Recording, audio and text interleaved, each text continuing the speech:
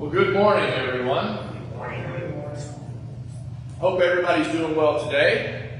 We've got what would I call that? An object lesson that's going to be handed out to everyone here, and we've got several able-bodied attendants helping. I want you to get one of these and then just keep it. It is edible, but please do not start eating it. You can eat it later if you wish, but I want you just to keep it. We'll talk about it during the service here this morning. If you're visiting here for the first time from out of town, we're glad you're here. Hope you will come back whenever you can. If you are returning after a long time and back with us, so glad you're here again. Please come back. The church is nothing without those who are parts of the body, and every part is important. We all have something we can do that will make the body better and to work and function better. The topic this morning is really a carryover from the introduction we did last week. We talked about the importance of the body. We called it an anatomy lesson, the different parts of the body, and the fact that the body is truly animated. The body has life. The Christian body has life only really because the Spirit of God, the spark, is living and dwelling within us. Much like we had discussed in fiction, people attempted to come up with ideas of what could bring life, dead things back to life, and of course it was fiction. Electricity is not going to do it, thinking of Frankenstein. But we had been dead in our trespasses and sins, and the only reason we have life at all today is because God saved us.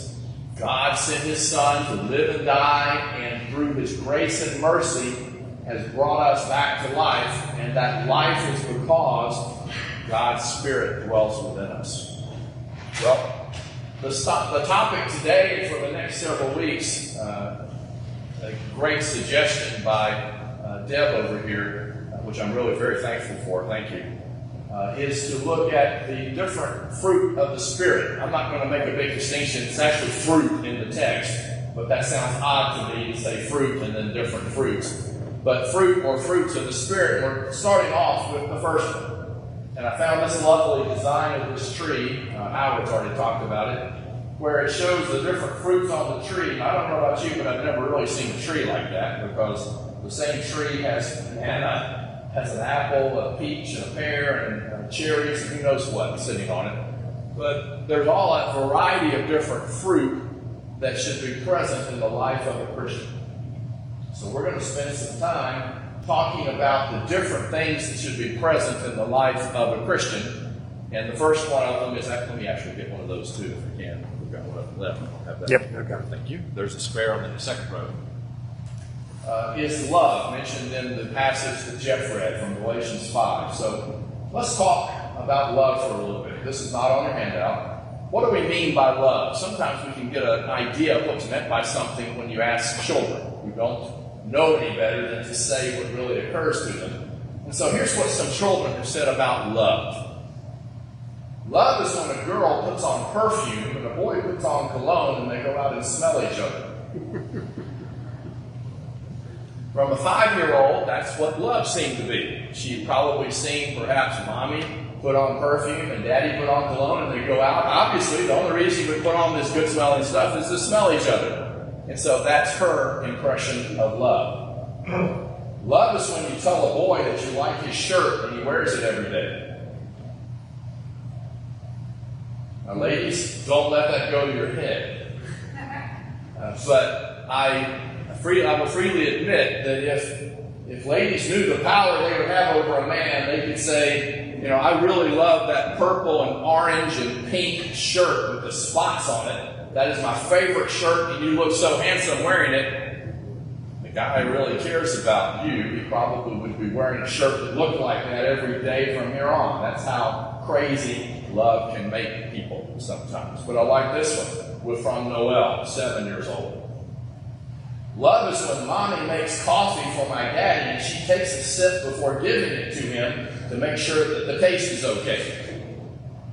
Well, she may just be needing a sip of coffee, but to Danny here at 7 years old, that looks like love to him because mommy is doing something nice for daddy. You really shouldn't say, I love you, unless you mean it. But if you mean it, you should say it a lot. People forget. Now, there's some marriage counseling and relationship counseling all wrapped into one right there from Jessica, who is 8. People do forget. We do forget. If you were to compare things that I will say today to things that I've said at Sundays over the last couple of years, you would notice a lot of repetition. The repetition is there because Jessica has her finger right on it. We forget. We forget. That's why the Bible says, remember, over and over and over again. But I really kind of like these ideas of love here. There's a lot of wisdom from these children talking about love. Let's dig a little deeper, as the song would go, deeper in the well. Let's dig a little deeper into the topic from the text we're into this morning. But the fruit of the Spirit is love, that's what we'll focus on today, joy, peace, patience, kindness, goodness, faithfulness, gentleness, and self-control. Against such things there is no law. Do you remember as a child being told not to eat the seeds of a watermelon? You ever been told that when you're eating a watermelon? Don't eat the seeds. Right? Now, I know I'm going to make you hungry and you don't want to be eating that apple. Don't do it yet. But looking at this, right? I mean, this is what watermelon looks like. Why? Why did Mom or Dad tell you not to eat the seeds of the watermelon? What was going to happen? I'll look to our 2 young people in here today. Max. What was going to happen? What's the worry if you eat the seeds out of a watermelon? What's that? What'd she say?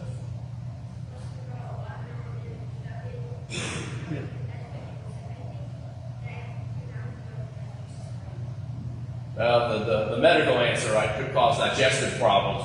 If you asked it to a 3 or 4-year-old, you 2 are too old, you already know better than this. I can recall being told that a watermelon might grow out of your ears. Now, I always thought that would be kind of cool because then I could have watermelon with me all the time. Reach up and just pluck a watermelon off as it's growing on my shoulder. If you swallow the watermelon seed, once the seed's inside you, what's going to happen? Watermelon will come out of you, right? Kids might think maybe that would happen, and if they think maybe a watermelon might grow out of my ears, it's a cautionary note to say, don't eat the seeds out of a watermelon. Well, remember that idea here for a little while. Seeds going in, watermelon fruit coming out of your ears. It's the same with the Spirit. It's the same with the Spirit. Once the Spirit dwells and lives within us, and as we discussed last week, He does dwell and live within us if we are members of God's family. It should be the same way. If we were concerned about a watermelon seed causing watermelons to grow out of us, what ought to happen if the Spirit is living within us? Well, the Spirit, as we said last week, is given to each one of us as members of God's family at the point where we are baptized. Here's a passage that's said a lot toward the end of sermons. I want to talk about it very early in the sermon this morning, Acts 2:38. Peter here, and thank you for this was talked about today in the class lesson.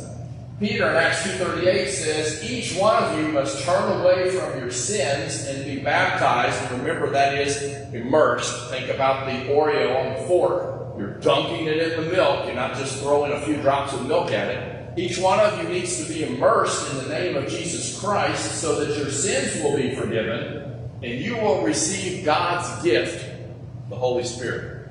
When we become members of God's family, the Spirit is given to us and lives within us.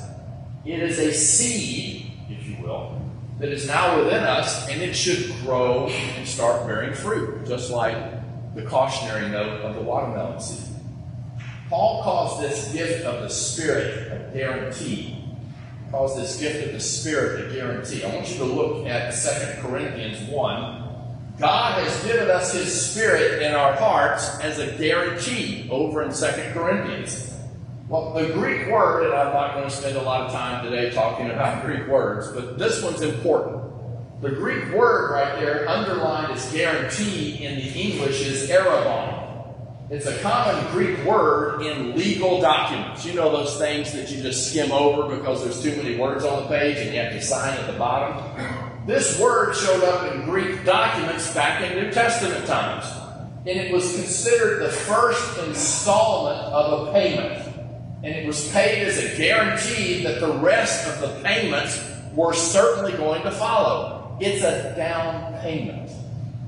When you buy a car, they want you to give a down payment because they want you to have some skin in the game. They want to know that you've already given this big pile of dollars and the rest will be paid over time. Well, the Spirit that God gives us, Paul is essentially calling a down payment.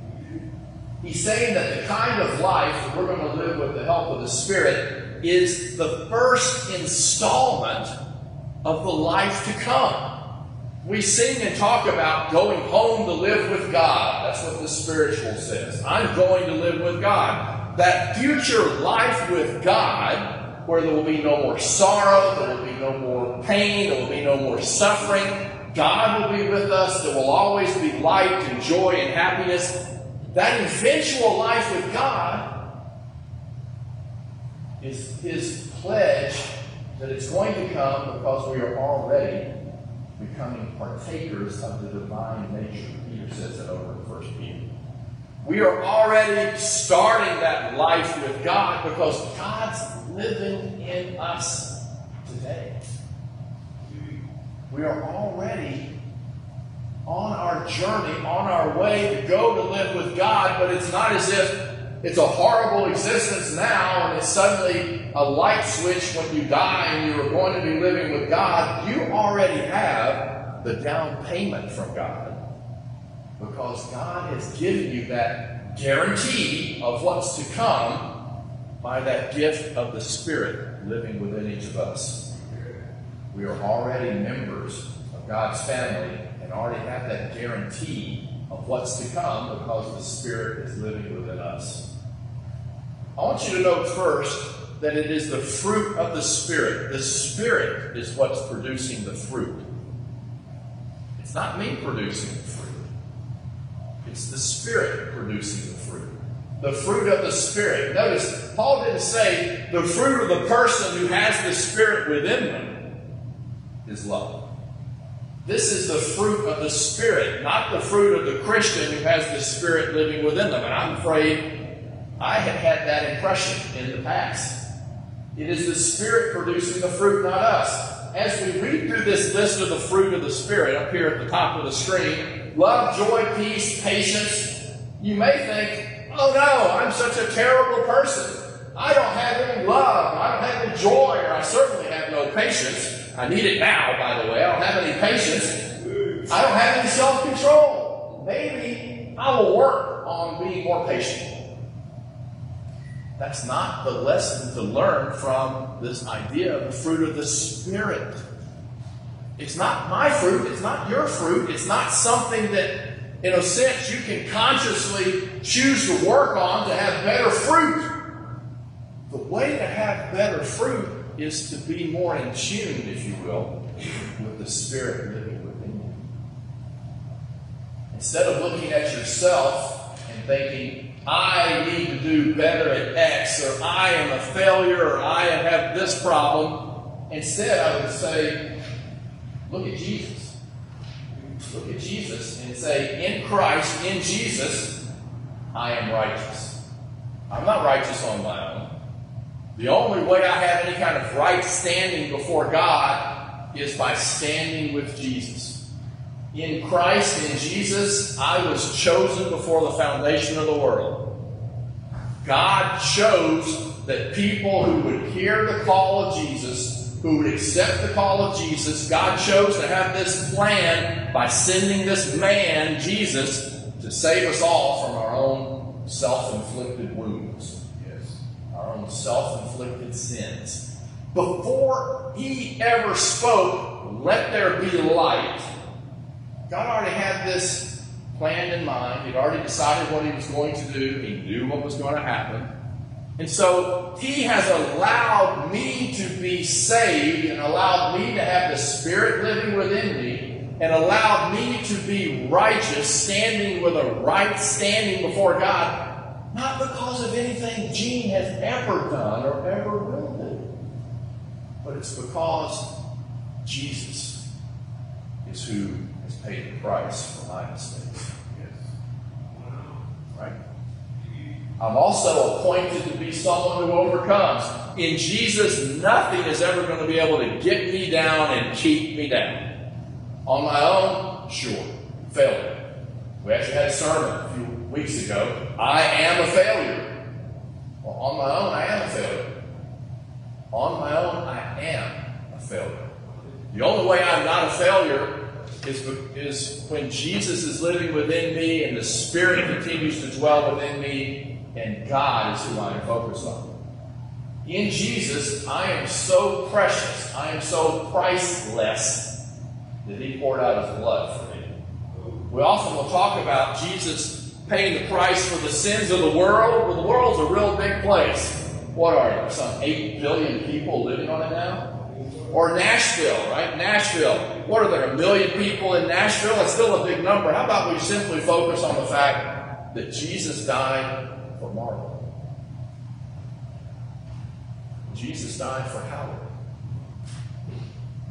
He died for Kyle. I could fill in every name in here. And if you were the only person on the face of the earth who had ever done anything wrong, God in His plan and His wisdom before the world was ever created would have sent Jesus to die for you. That's how precious you are. It's a different thing when you think about the whole world. How about we put it on the terms God is thinking of, which is absolutely to save the world, but more importantly, to save that one sheep that had wandered off and the 99 staying behind. God has such a priceless view of you and me that Jesus died for me. I'm not just a servant. Jesus told His disciples, I have called you friends. I have called you friends, and such you are.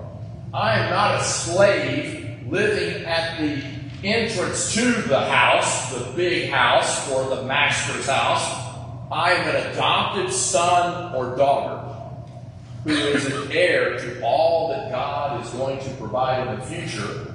And that seal of our adoption, that guarantee of the adoption, is that Spirit living within me. We are blessed with every blessing in heavenly places. Every good thing that God could give, He has given or is going to be given to those who are members of His family. And we are filled with all the goodness of God as the Spirit lives within us. We are also created for all the good works that God prepared ahead of time. If you want to talk about predestination, sometimes people talk about being predestined ahead of time. What we have been predestined to do as members of His family is to be busy doing good things, helping other people, loving other people. That's the predestination that God has put into place. He has set these works up, and as a member of His family, expects me and has expected that Gene will be busy before the world was created.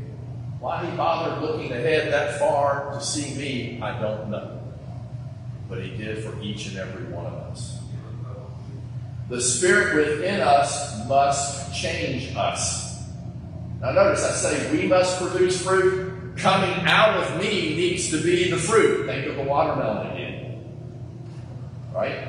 But the only way that fruit's going to come out is by me feeling a way to be closer to God and closer to the Spirit. The first fruit mentioned, growing out of us, members of God's family, is love. Why love? Why is it first?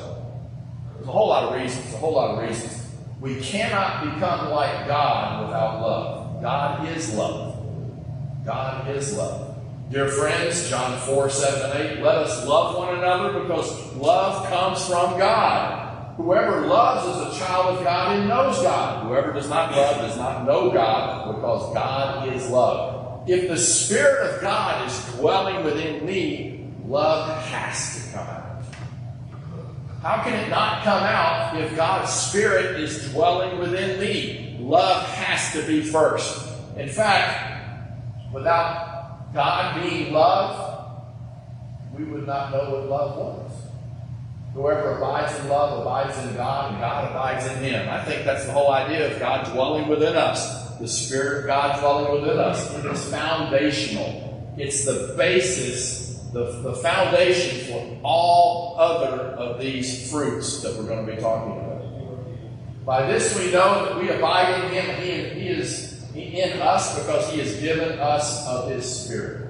The way we know that we are members of God's family is love that comes out of us because God's Spirit is dwelling within us. Love must be there because God's Spirit is dwelling within us. It's as if all the other fruits, in fact, all the other expressions of the fruit of the Spirit are experienced inside this much broader sphere of love. Love is the glue that holds all the rest together. Why on earth would you be patient if you don't love? The people who aren't patient, I'm sure we've all run across them, usually don't have a very loving outlook or approach to anything. Think about people who are showing anger and they don't have love. The other aspects of the fruit that you see up here in Galatians 5 at the top of the screen all really come from that first fruit of love. You could even think of love as that first fruit, and everything else simply is kind of on a round slice of the fruit, if you will, slicing the fruit. In fact, you can find some translations if you look up at the top line, but the fruit of the Spirit is love. You see a comma on the screen. Some translations don't put a comma, they put a colon. The fruit of the Spirit is love, and then these other things are the way love is expressed. It is expressed from joy. It is expressed from peace. It is expressed through patience. It is expressed through kindness, through goodness, through faithfulness, gentleness, and self-control.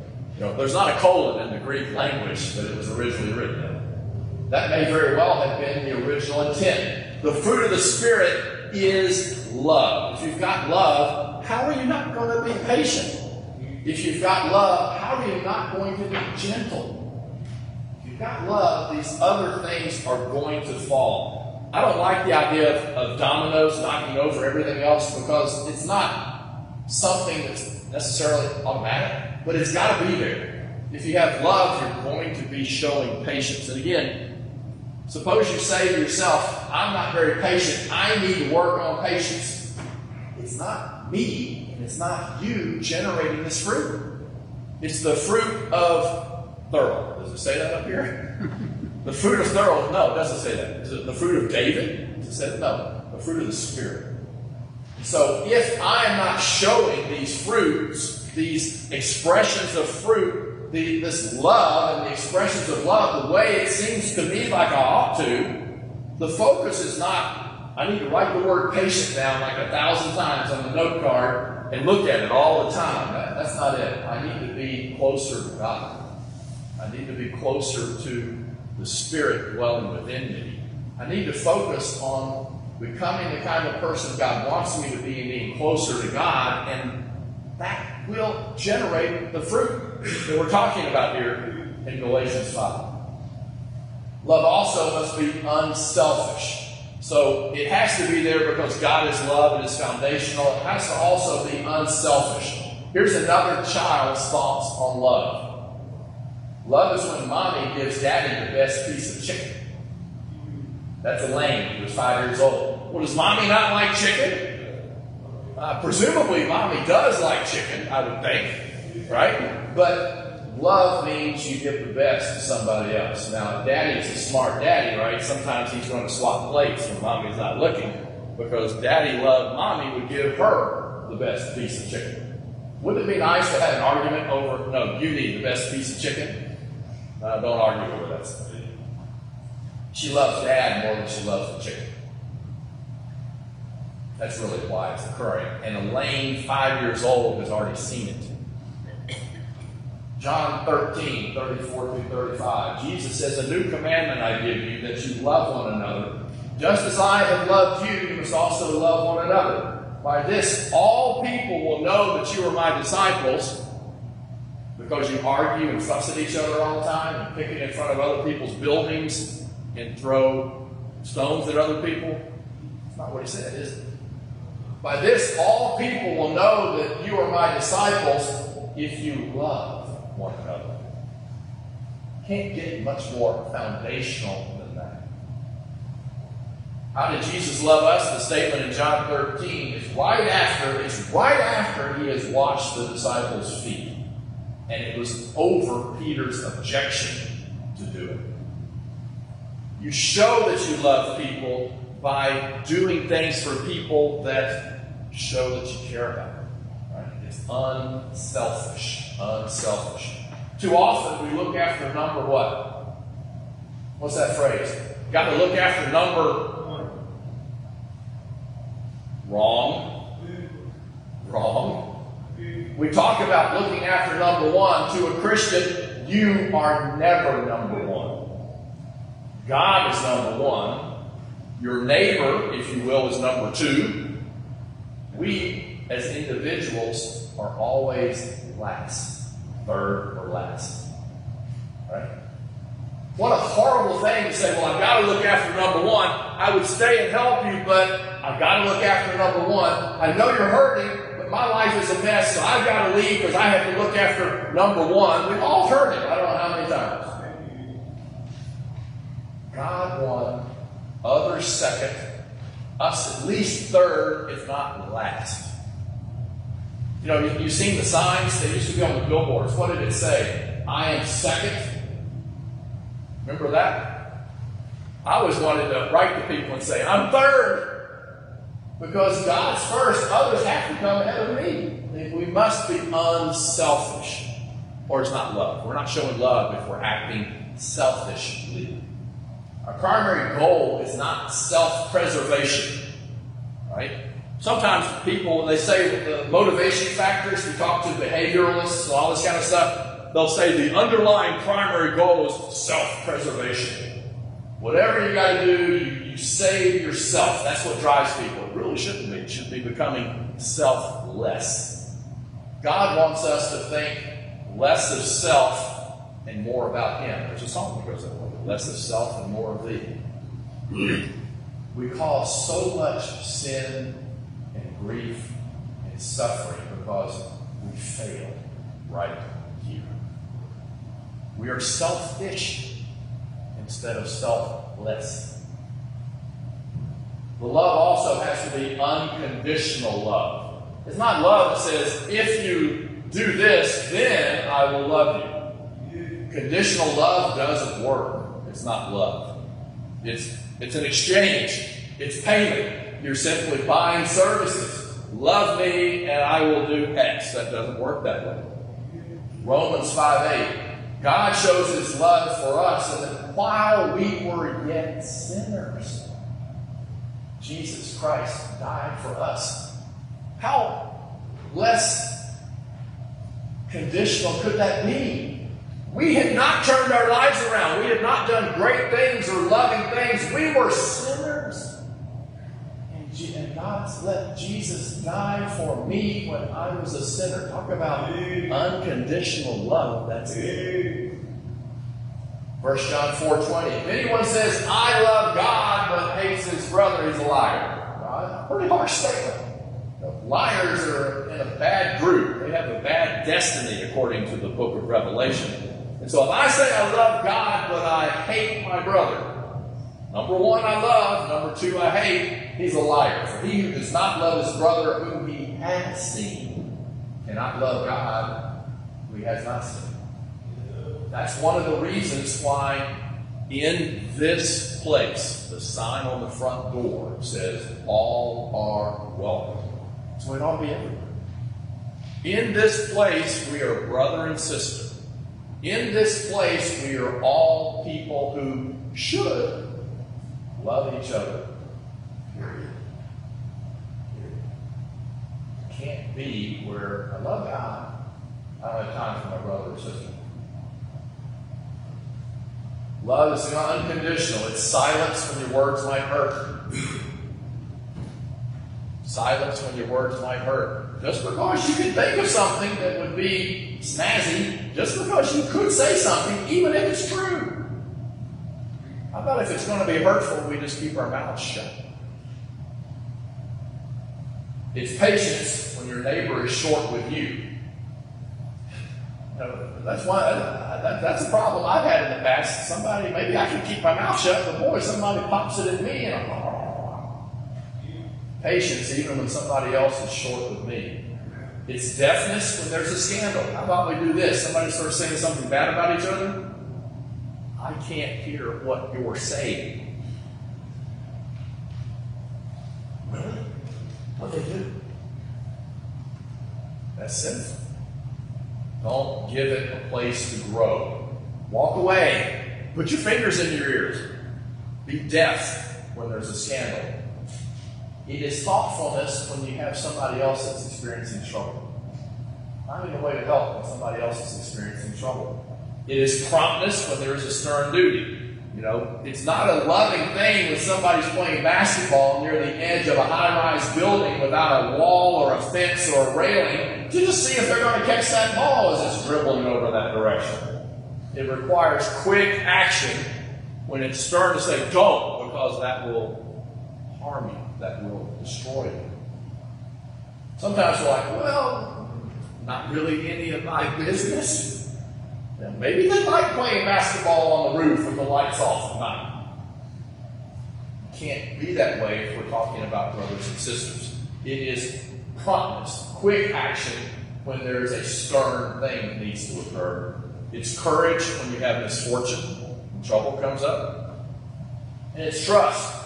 The ability to trust and to have faith even when you don't understand why or how something's really going to work out. Now, everybody hold that up. Emma's got it nice and high. You got one of these, hold it up. I want to see if there's any apple cores. Right? What do you have in your hand? What is this? It's a what? An apple. Right? How do you know it's an apple? Well, I recognize it. Let me ask this. Where did it come from? Tree. I thought somebody surely would be joking with me and say, Kroger. Kroger or someplace. This apple came from an apple tree. The apple tree produces the apple. What should you think when you see love? When you see an action of love, where did it come from? For a Christian, it should come from the inside. It should come from the Spirit. It should come from the fact that God is love. Right? There's something in an apple tree that does not produce bananas. An apple tree, even its name, it's a tree that produces apples, and that's what we call it. I'm sure there's some fancy name, but it's a tree that produces apples. When somebody sees me, when somebody sees you, do they see an apple tree? Or do they see a hackberry? That's one of my least favorite trees. When they see what I do day to day during the week, do they see an apple and think, that's because God lives within them? That's because they have the Spirit within them. They're a follower of Jesus. Now, I got the apple because, as you can see, right, we've got little fruits on that tree. That tree is going to show up each week as we study different expressions of what ought to be in our lives, because the Spirit is within us. Again, don't make the mistake of seeing patience up there and thinking, I don't have any patience. I need to work on patience. Wrong answer. Wrong answer. If you aren't seeing these fruits in your life day to day, then what you really need is to work on being closer to God. And being closer to God will mean the Spirit living within you generating these fruits?